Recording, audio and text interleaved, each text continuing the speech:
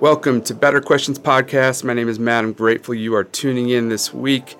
Our question today comes from Samuel from Texas. And the question is, when we hear the gospel described as good news in the Bible or otherwise, what exactly does that mean?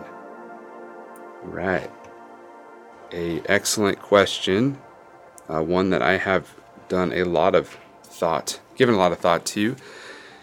The gospel, we throw that word around a lot. And actually, I find that when we use words like that, and we use them often, and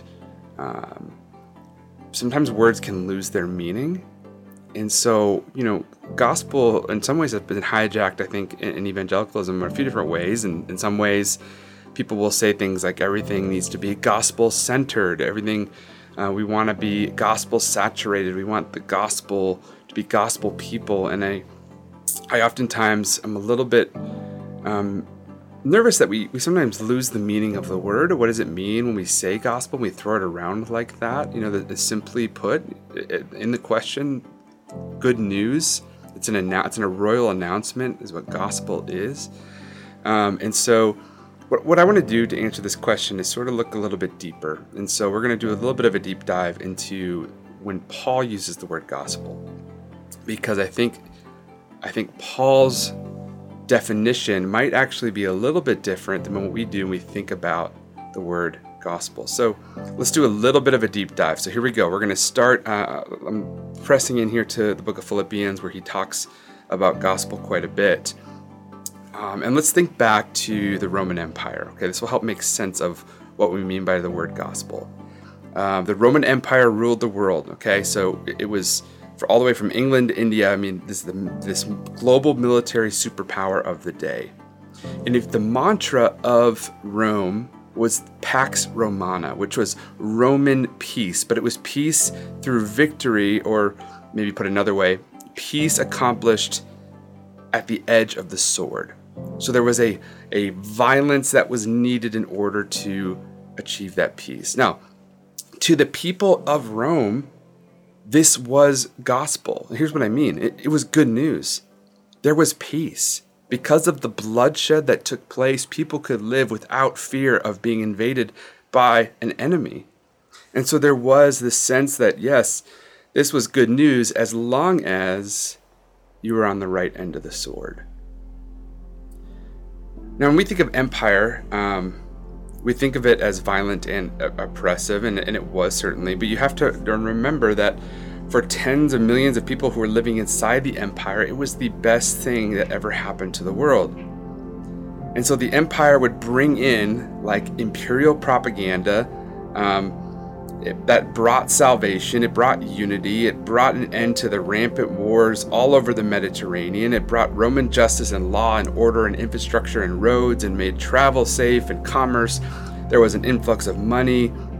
I mean, to the people living in the Roman Empire in Paul's day, empire was heaven on earth. And secondly, Caesar. Right? The empire was ruled by a long line of Caesars, and in the beginning, Caesar was a king, but not much more. By about 61 or 62 AD, by the time Philippians was written, Caesar was a god in the eyes of the Romans. And if you think back to the first Caesar, Julius.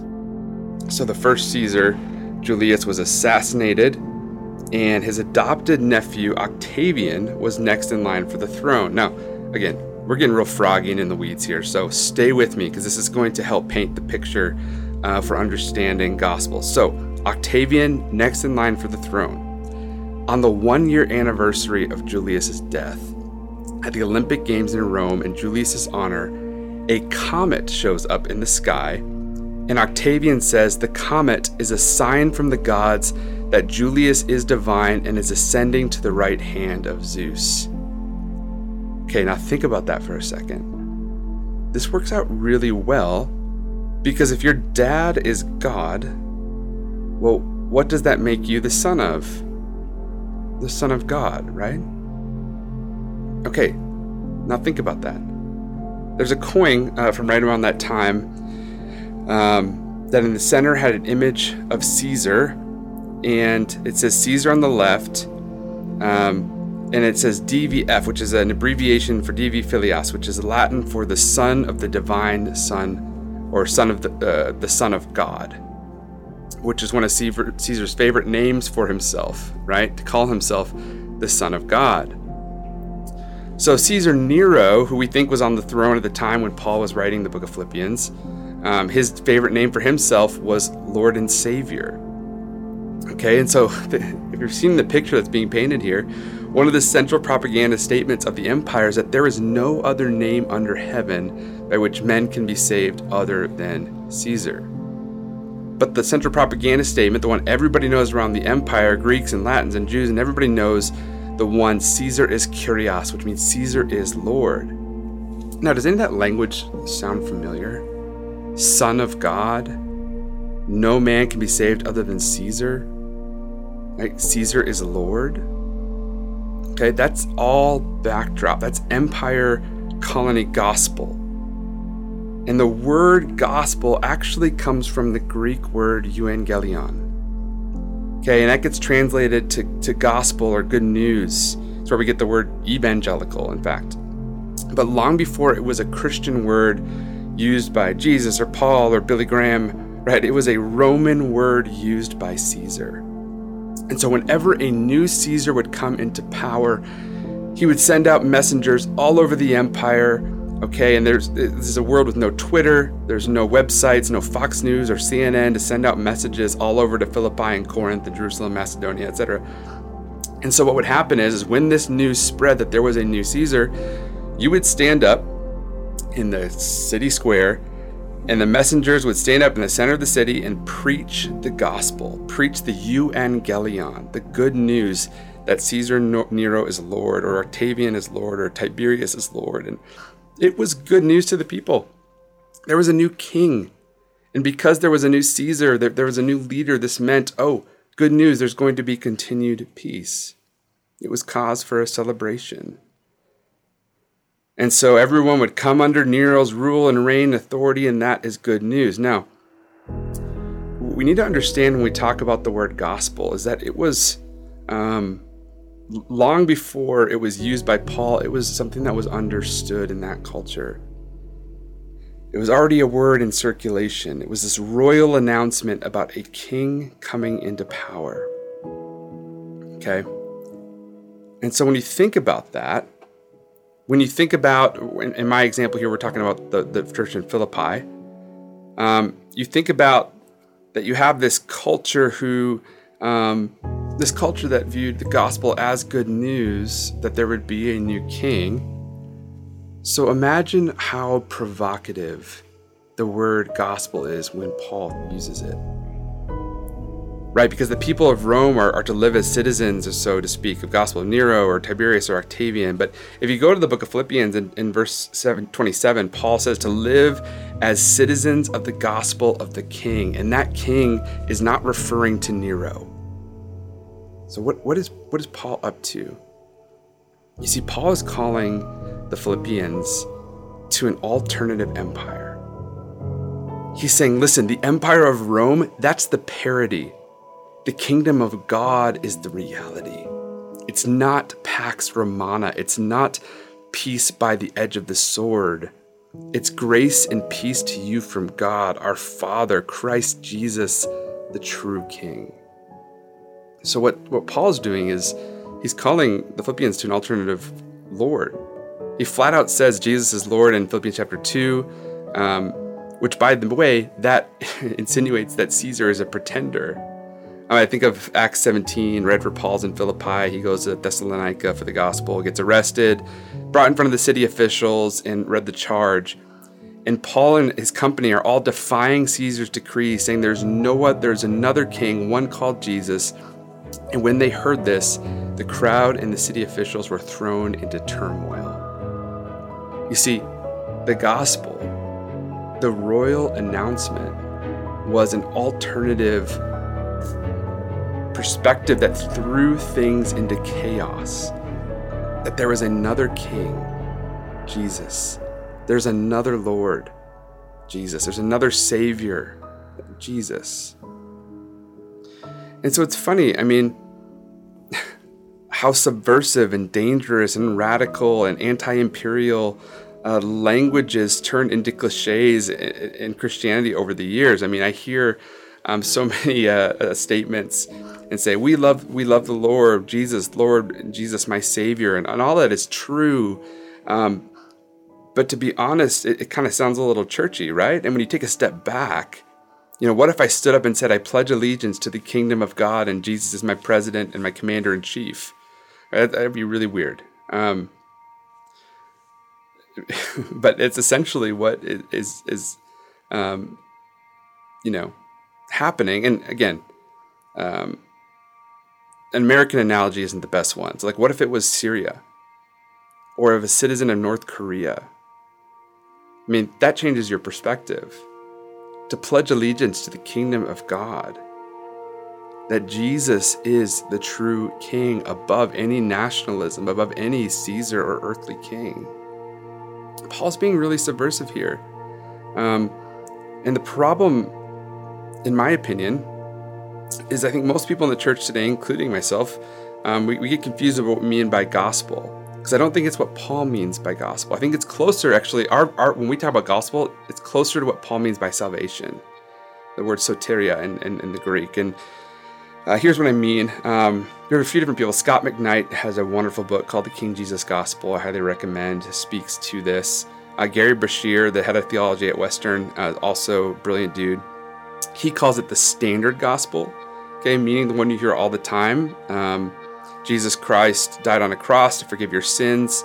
He lives the sinless life that you never could. And if you believe by grace through faith, not by self-effort, not by works, not by religion, but by faith in Christ alone, you will go to heaven when you die. You'll have eternal life, and you'll be forgiven. Now, to clarify, I believe all of that. Every last word. But I don't think that's what Paul means when he says gospel, especially in this instance that I'm bringing up. And so, again, sparks the question, what is the gospel? Yes, the gospel is that God sent his only son Jesus to live a perfect life that we couldn't, to die for our sins so that we might, he would stand in our place. And the wrath of God was then poured out onto him, and we are justified by faith, not by works. Yes and amen. Hallelujah. Jesus rose from the grave. All that, yes. But specifically, the gospel, when Paul's talking about it, is a royal announcement that Jesus is Lord. That the crucified Messiah is now the risen King of the universe. That is good news. And that's why Paul's in prison, by the way. Okay? And that's why he's an enemy of the state. He's in prison about to stand trial in front of Caesar. Why? Because Paul said Jesus is Lord. In Paul's world, if you were to stand up and preach the standard gospel, okay, in 61 AD, Philippi or Rome for that matter, and say, right in front of Caesar, you say, listen, Caesar, Jesus died on the cross to forgive your sins. And if you believe by grace through faith, you can go to heaven when you die. Look, I don't think anyone would have a problem with that. You wouldn't be thrown in prison because that wasn't the issue in Paul's world. As long as you don't mess with empire, as long as you don't screw around with the here and now, as long as you don't mess with the fact that 1/3 of the empire is in slavery, as long as you don't mess with that, and you say, acknowledge that Caesar is Lord, Caesar's in charge, right? Then we're good. And look, again, I want to be clear. I'm not trying to downplay the beauty of justification by grace through faith. Don't miss my point here. My point is that that's not why Paul's in prison. But if you were to stand in front of Caesar or in front of any official and say, like Paul does in Philippians chapter 2, verse 10, that at the name of Jesus, every knee will bow in heaven, on earth, and under earth, that every tongue acknowledge that Jesus Christ to the Lord, to the glory, like that is treason. That gets you thrown in prison and probably killed. And so when Paul is talking about gospel, this is what he is talking about, a royal announcement. Now, when we talk about good news, that's the beauty of having these kind of conversations is sort of looking at the nuance of a word. Because when I say I'm going to share the gospel with someone, I absolutely will share the standard gospel.